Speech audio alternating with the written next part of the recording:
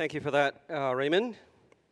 There is a sermon outline in your order of services. You might want to actually have a look at that. That will be helpful. Just to clarify so there's no confusion, the ACM and the combined service is here at Christ College, which means that the partitions at the back will be open. Grace Point, Burwood, you guys are the host for that combined service because it's going to be held here. There'll be Litcom joining us. Kids program will be upstairs. Youth program will be upstairs as well. So it's going to be a fairly packed day. That will be in 2 weeks. So as many people coming to help would really actually be appreciated. Straight after the 9:45 service, the ACM is going to be held here, combined with all our service at Grace Point. You can also find all the ACM details. It should be there in your bulletins. It is. If you would have received an email newsletter as well with all that information this last week. Let me pray for us. Gracious God, we do thank you that you reveal yourself in and through your word. We thank you for this wonderful book, the book of Romans, that reveals who you are and the means to find our salvation in all of life, really. Gracious God, we do ask right now, in the next half an hour or so, you might quieten our hearts, you might remove the distractions from our lives, so that we might hear you clearly and that you might speak into areas of our lives where we need your salvation. And we ask this in Jesus' name. Amen. Quite a couple of years ago, our children's pastor met someone at church who called themselves a low-key Christian. You know, it's like quite interesting, when you work for a church a long time, people have all sorts of categories. They actually introduced themselves to her as a low-key Christian. And I've had that experience too at Grace Point. I visit some of our other services, and in one of our other services, someone actually, I'd never met them before.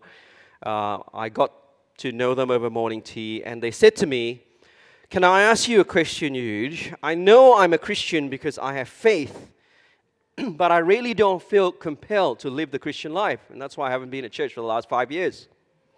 I have faith in God, but I don't have to show it." That's what they said to our children's worker as well.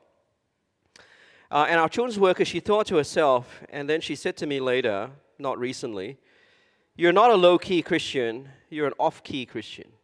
Well, she was thinking it anyway. She didn't actually say it, but she was certainly thinking it. But think with me of that term, off-key, out of tune. Not a low-key Christian, but an off-key Christian, which is really not a Christian, is it? Someone who's out of tune with what it means to belong to Jesus. In your Bibles, you notice Romans chapter 1, verse 5 and verse 6. You have a description of really what it means to be in tune with Jesus. If you have your Bibles, we're looking at verse 5 and verse 6 this morning. What Paul is actually doing is he moves from the content of the good news of Jesus, verse 1 to verse 4, to the call, really, of the good news of Jesus in our lives. Okay, so you've got a content, verse 3, verse 4, then the call to belong to Jesus, verse 5, verse 6, call to content. So you look at verse 5, it says, "Through Jesus," Paul says, "we receive grace and apostleship to call people from among the Gentiles and non-Jews to what? To call people to the obedience that comes from faith in Him." And then he says to the Roman Christians, "And you also are among those who are called to belong to Jesus." Notice Paul says, this is what it means to be in tune with the gospel, the good news of Jesus received into your life. This is what it means to walk in step with the one who saved you. You're called to live a life of obedience that comes from faith in Jesus. And so you notice there is no separating faith and works. There is no separation between faith in Jesus and a life of faithfulness. No division between trusting Jesus and obeying Him. And so what you begin to discover, even in these opening verses, you discover that faith and obedience, they actually go hand in hand. Now, this is the reason why you cannot separate the two. So, I'm going to start with verse 6. So, in your Bible, let's go down to verse 6. We're going to start at verse 6. The first thing I want you to notice is that the call of the gospel in the life of the Christian is actually a call to what? Notice, to belong to Jesus. Christianity is actually a call to belong to Jesus. It's not a call to good works. It's not a call to keep the 10 Commandments. It's not a call to be a more moral person. Notice verse 6. The primary call in the Christian faith, it says, verse 6, you also are among those who are called to belong to Jesus Christ.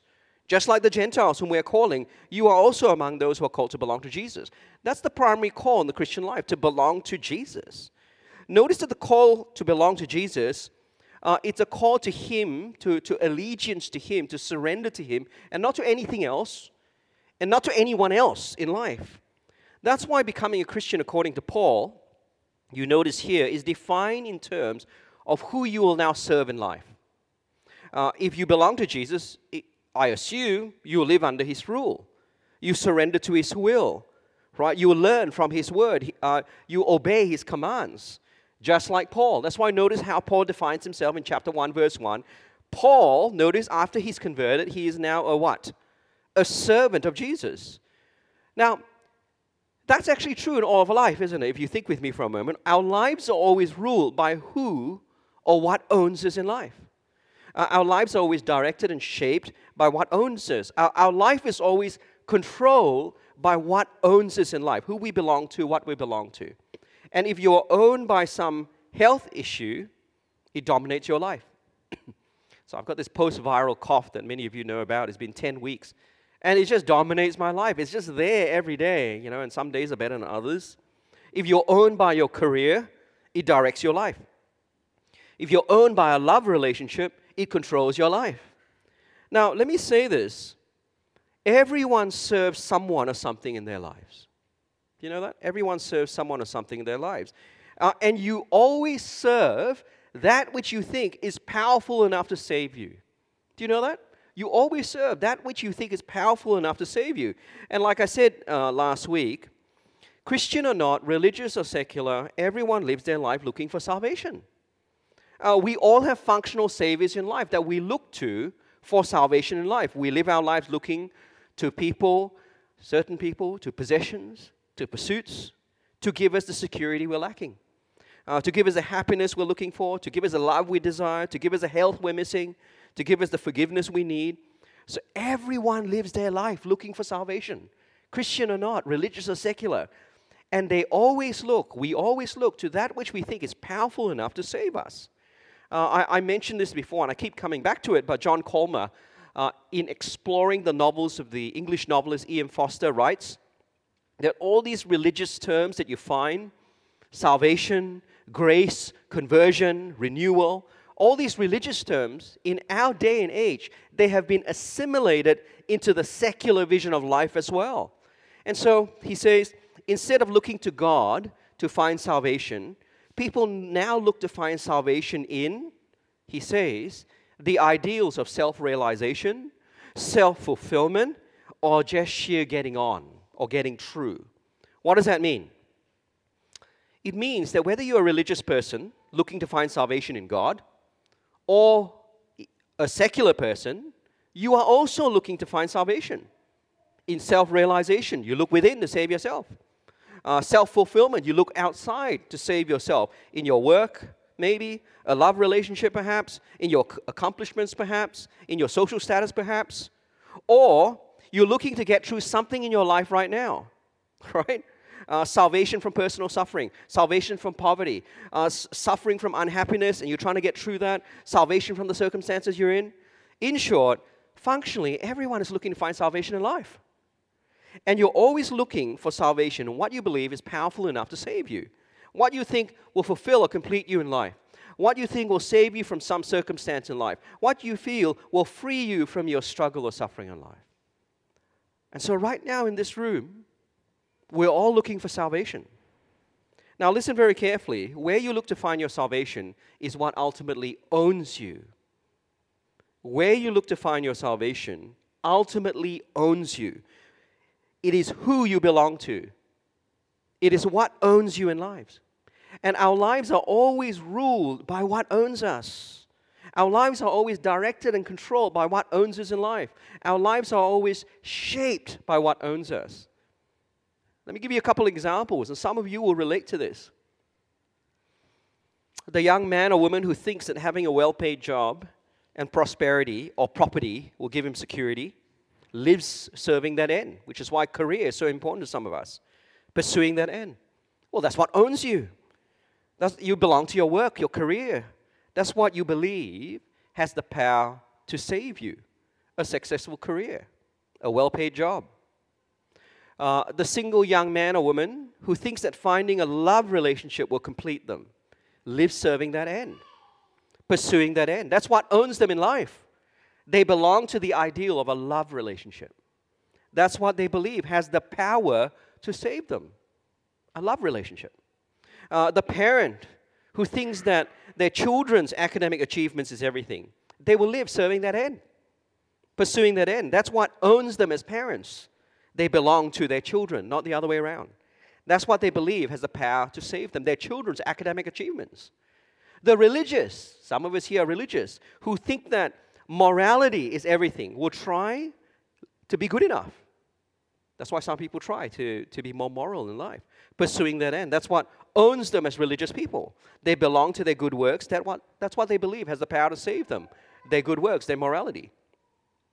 Now the contrast, notice verse 6. The call of the gospel is to belong to, notice, Jesus Christ.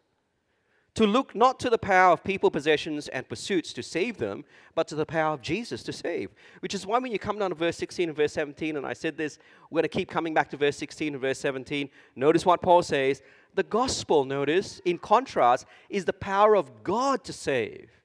The power of God to bring salvation to all who believe, to all who have faith in Him, Jew and Gentile.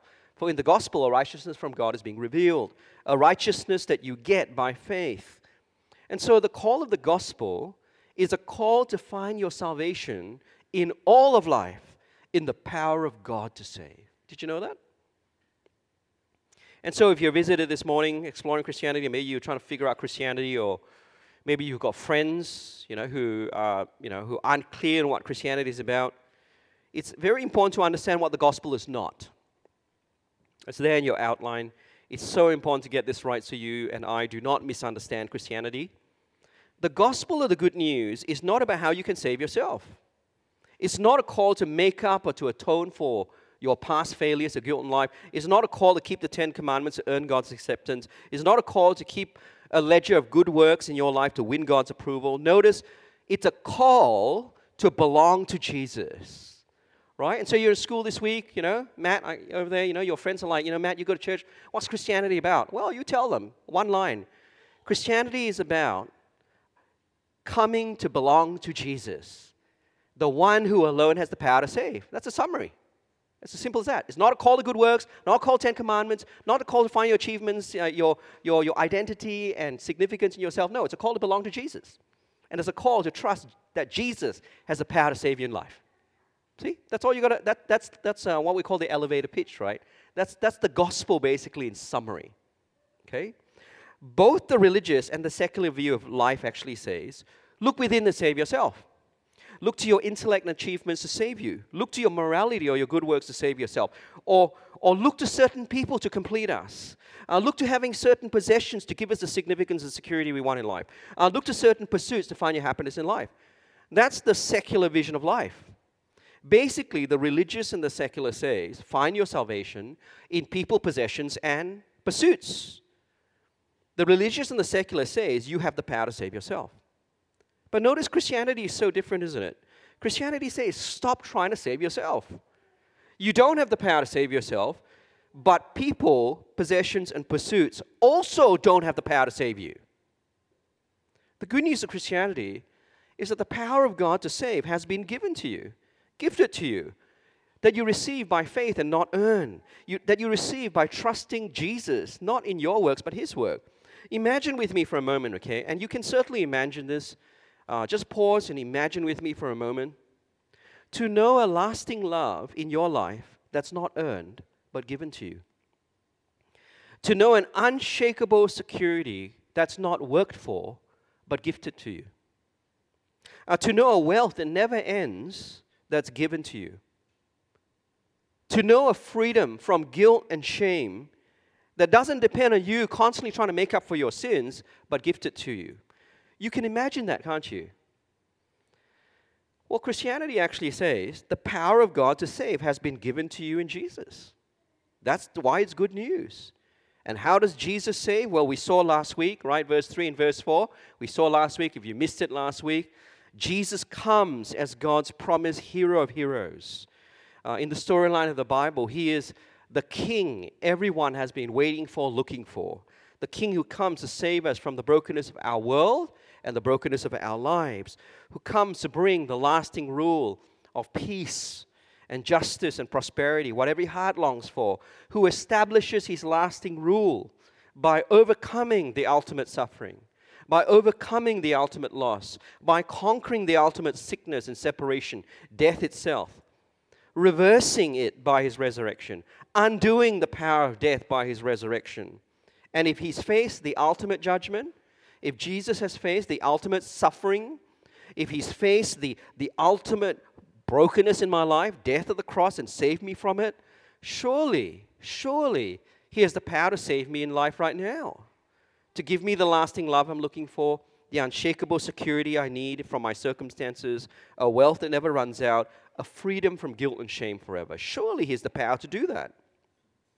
Which is why in Christianity the call is to belong to Jesus. Because then Jesus is the power of God to save.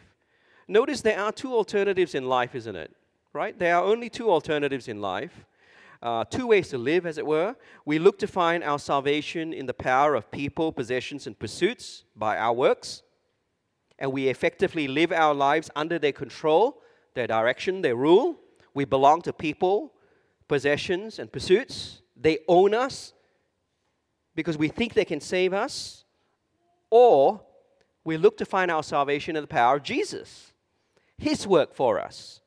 And we live our lives under his control, his direction, his rule, because we believe he can save us. There are only two ways to live. And so here's the second thing I want you to notice about what it means to belong to Jesus. Have a look at verse 5. Okay, so we're moving back up now. The call to belong to Jesus is a call to obedience that comes from faith. Notice what Paul says about what it means to belong to Jesus. Through him, we receive grace and apostleship to call all the Gentiles to the obedience that comes from faith. You see there? For his name's sake. Notice that the call to belong to Jesus is a call to respond to Jesus in a very, very specific way. He doesn't say the call of the gospel is a call to obedience. He doesn't say the call of the gospel is a call to faith. He mentions both, doesn't he? Obedience and faith. It's strange, isn't it? Why does Paul do that? He does it because the right response to Jesus involves both faith and obedience, faith and faithfulness, trust and obedience. Now, you want to get this right, because if you get this wrong, you'll be out of step. You'll be out of tune when it comes to Jesus in your life. You also want to get it right so that when you introduce people to Jesus, you're calling them to respond rightly. Notice Paul does not separate the life of obedience from the life of faith. He treats them together because they're two sides of the same coin. Now, some of you, I know you use the ESV Bible. ESV Bible reads, Paul seeks to bring about the obedience of faith. The NIV reads, the obedience that comes from faith. And it does that because what it's trying to communicate to us is that faith and obedience, they stand side by side. Okay? Faith that is obedience, obedience that is faith. Now pause and think about it with me for a moment. What is faith? You heard Warren share. Faith is nothing more than an act of surrender. It's an act of trust, isn't it? Faith is nothing more than trusting obedience. I trust you enough to listen to you. I trust you enough to surrender my will to you. I listen to you because I trust you. They're two sides of the same coin. And so what actually happens is when Paul calls people to belong to Jesus, he's calling them to what? He's calling them to an obedient faith. Obedience that is faith, faith that is obedience. If in Jesus is the power of God to save, then it's not just right. It's good to surrender to his rule, to his will, to listen to his words, to come under his command. In fact, in the book of Romans, faith and obedience are actually used quite interchangeably. I've put a couple of verses down there for you so you can have a look at that. Romans chapter 1, verse 8 runs in parallel to the closing chapter in the book of Romans, Romans 16, verse 9. I'll read that for us. So if you come down to verse 8, you'll see it there in front of you. It says, Firstly, I thank my God through Jesus Christ for all of you, because your faith is being reported all over the world, right? So Paul gives thanks because, hey, the Roman Christians, their faith is being reported all over the world. But you notice when you get to the end of the book of Romans, this is what Paul writes. He writes the same thing. But he says, everyone, verse 19, chapter 16, everyone has heard about your obedience, so I'm full of joy over you. He uses the words interchangeably, right? And so Paul, in calling men and women to belong to Jesus, he does not separate faith from obedience, two sides of the same coin. Because faith is nothing more than trusting Jesus enough to come under his rule, to submit to his will in life, to surrender to his commands. Because you trust him. If you're a dentist and I come, to your clinic, I surrender to you as my dentist when I sit in the dental chair, don't I? You say, sit in the chair. That's faith, a trusting obedience, okay? And to surrender to someone is to obey their command, their words. And so this is the reason why I listen to your instructions, right? I sit in the dental chair. When you say open your mouth, I don't shut my mouth. I trust you enough, so I open my mouth so that you can actually fix my teeth. Two sides to the same coin. Now, at this point, I want you to understand, faith is not a religious thing. Often the great myth is that, you're a Christian, you have faith. That's a religious thing. I'm not a Christian.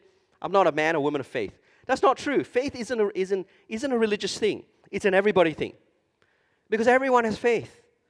Secular people have faith. Atheists have faith. Agnostic people have faith. Everyone has faith. I read this week in an online article on the Big Think. It's a website to help businesses transform and drive culture. And it was really interesting. This article was titled, All Humans Are Believers. Did you hear that? All humans are believers. And it's not written by a Christian, by the way. And this is what it wrote, right? This is what the author wrote. Even if you are a vocal atheist, you still believe in your creed that there is no God. That's faith. Given that the absence of evidence is not evidence of absence, to say that the lack of evidence for a supernatural being is enough to rule out his existence in some definitive sense is, well, an act of faith. It's belief in non-belief. So you too have belief. And so here's the thing, right? We're all people of faith. Believer or unbeliever. Christian or secular. And what actually happens is we always act in obedience to that which we put our faith in. We act in obedience to that which we trust has the power to save us in life. We surrender to the will of that which we think has the power to save us in life. And so this is the reason why religious people, they trust in their good works. It's an act of faith.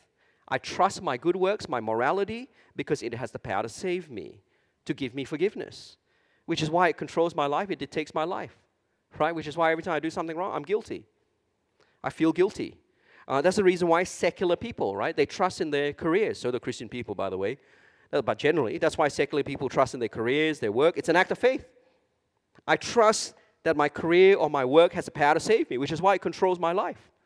More than it shapes more than my family shapes my life, right? Because I trust in the power of my career. That's why people trust in a love relationship. It's an act of faith. I trust that this love relationship has the power to save me, complete me, which is why it directs my life. Notice that you only ever put your faith in what you believe has the power to save you. To give you something that's missing in your life. To fix something broken in your life. To meet some need in your life. That's why faith is not a Christian thing, it's an everybody thing. And what you put your faith in is always an expression of your surrender to the object of your faith. A life lived in submission to the object of your faith. A life of obedience, as it were, to your faith. And so the call to belong to Jesus is a call to an obedient faith in the power of Jesus to save. I trust your power enough to save me in life. I surrender to your will in my life because I trust that you have the power to save me. Not people, not pursuits, not possessions. So how do you know if you belong to Jesus? Well, very simple. Look at whether your belonging to Jesus is marked by an obedient faith in Him, or whether your life belongs to something or someone else, controlled by something or someone else, dictated by something or someone else. Very simple. In his novel, Stephen King, some of you read Stephen King novels, but in his novel, If It Bleeds, Stephen King quotes from the philosopher Henry David Thoreau. I've got the quote there in your outline. He writes, Henry Thoreau said that we don't own things, things own us. Every new object, whether it's a home, a car, a television, or a fancy phone like that one, is something more we must carry on our backs. And so effectively, this is how we live our lives, right? We keep accumulating. We keep accumulating people, possessions, and things in our lives, and they just get heavier and heavier and heavier. I don't know whether you realize this. Secular people actually believe they're free. No one is free, according to Henry David Thoreau. We're all owned by someone or something in our lives, by people, possessions, and pursuits in our lives that we believe has the power to save us, to give us love, to make us happy, to give us security, to deal with our guilt and shame, to help us with our anxiety, to help us cope with stress. The list is endless. Now, this is what Thoreau is saying. We think we own things, but things actually own us. They don't belong to us. We belong to them.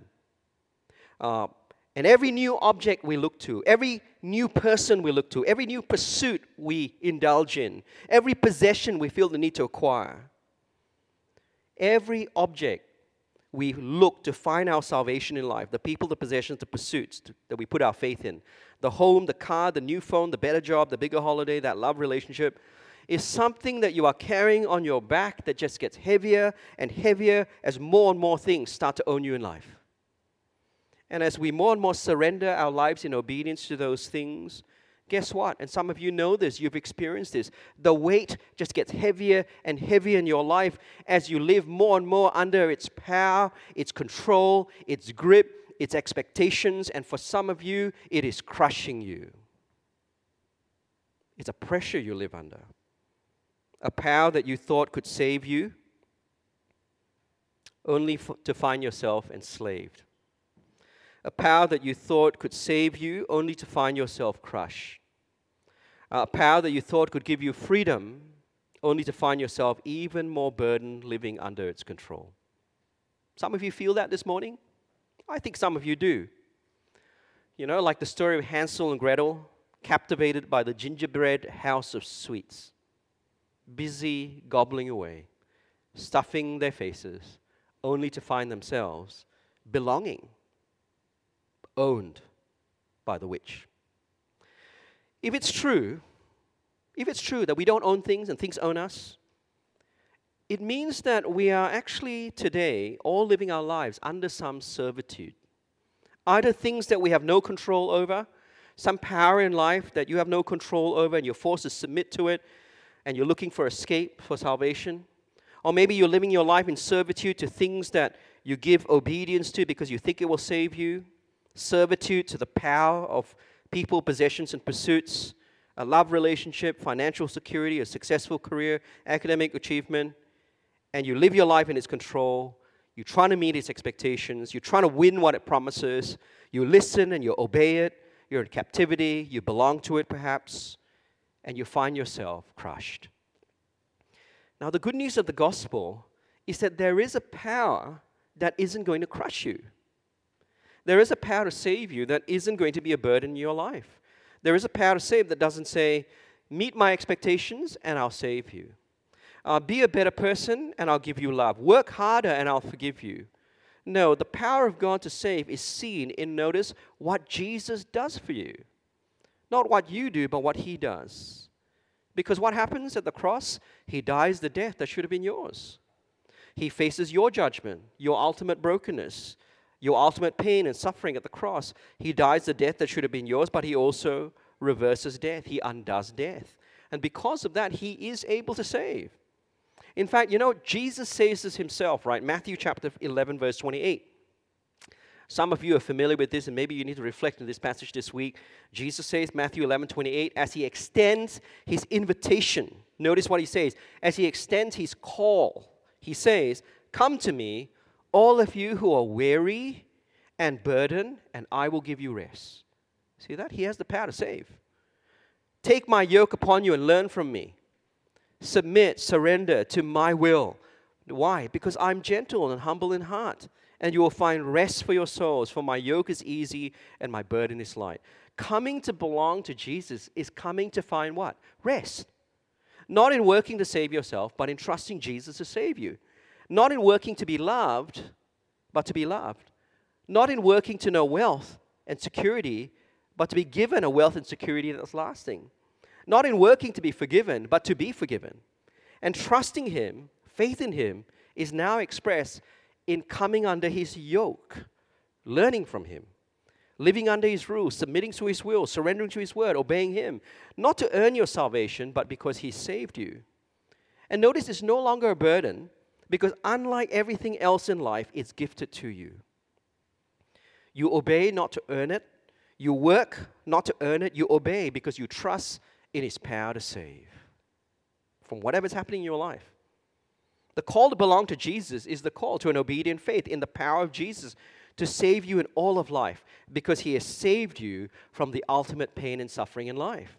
I trust your power to save me, right, enough to listen to you in all of life. Why? Because you've saved me at the cross from my ultimate brokenness. I surrender to your will in my life because I trust your power to save me in the here and now, because you have saved me from the ultimate suffering at the cross.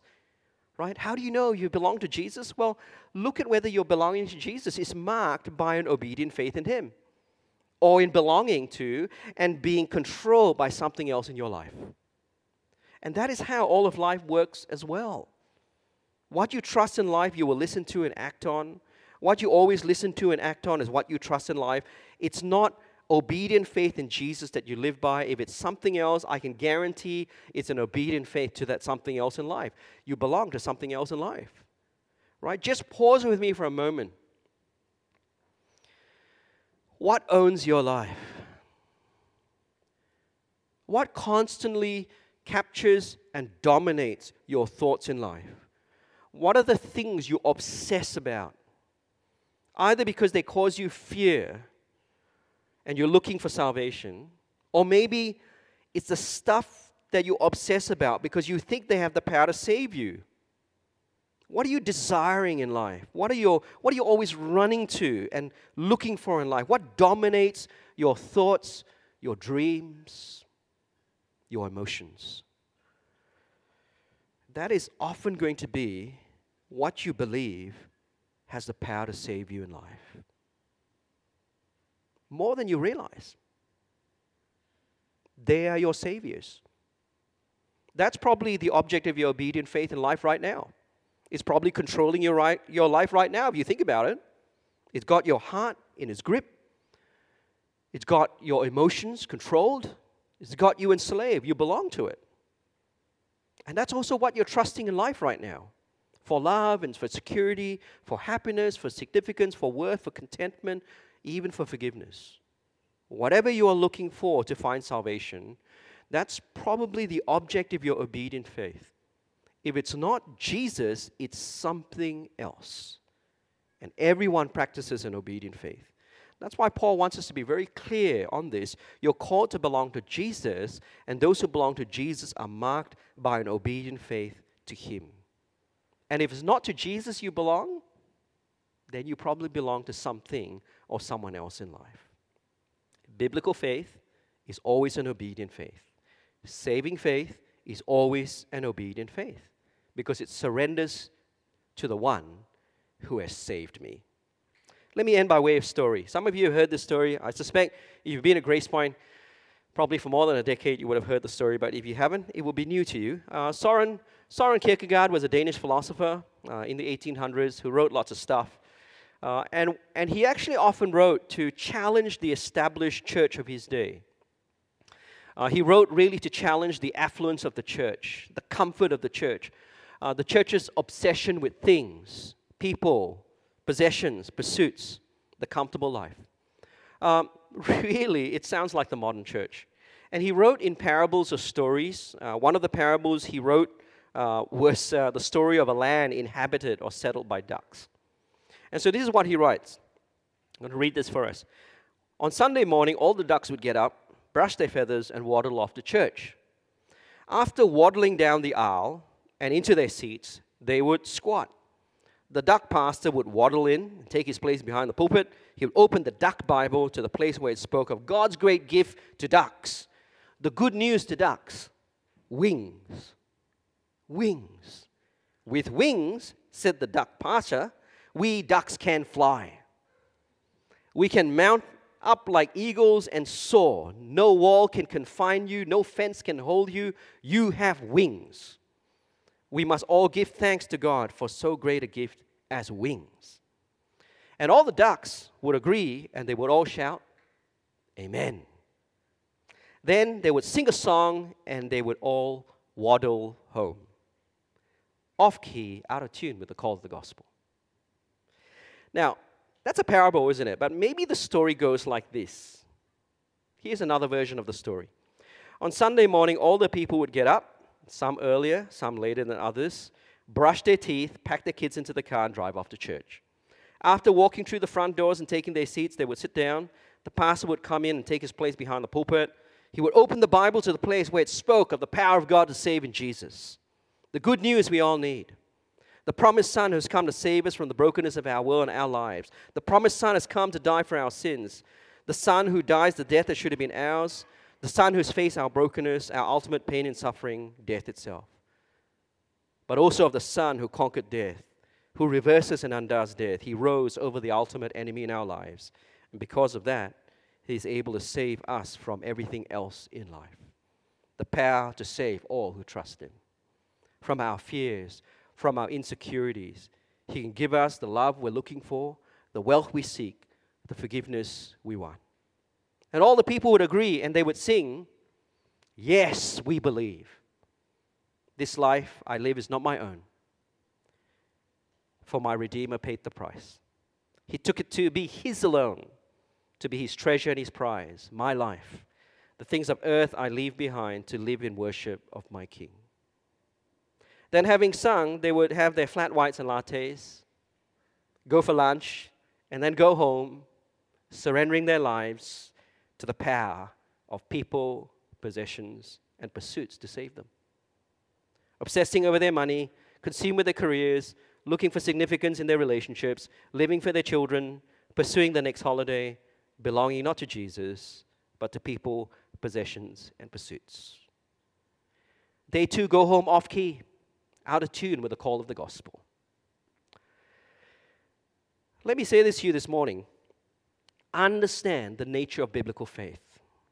The call to belong to Jesus is a call to an obedient faith in the power of Jesus alone to save you in all of life. I trust your power to save enough to surrender my life to you. And I surrender to your will in my life because I truly trust your power to save me.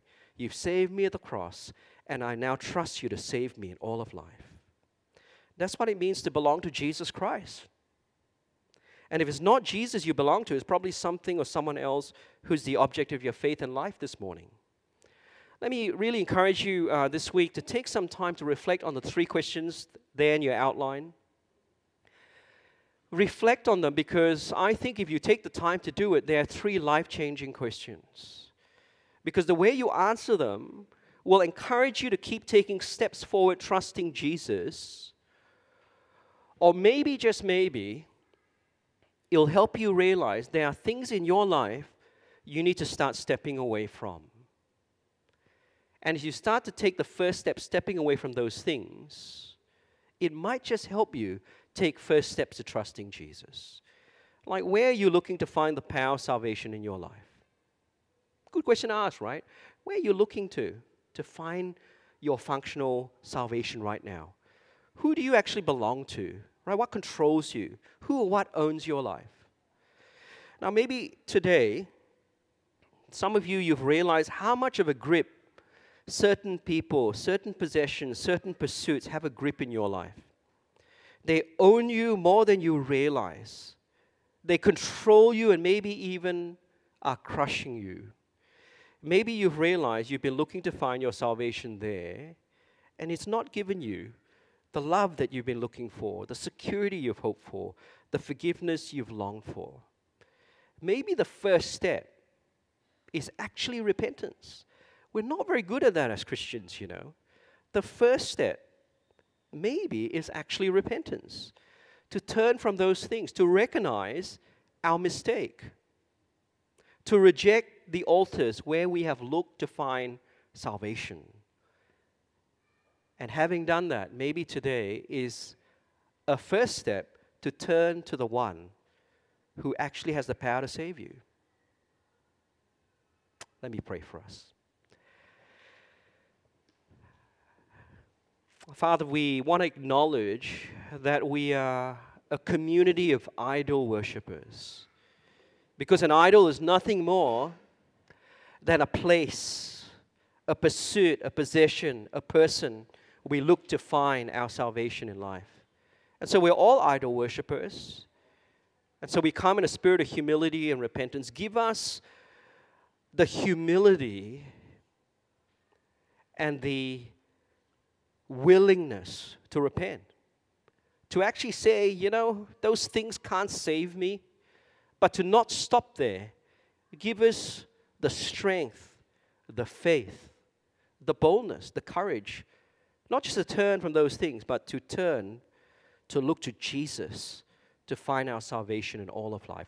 Not just forgiveness of sin, but to meet, to match, and to overwhelmingly deal with everything we need saving for in life, from in life. And we pray and ask this in His name.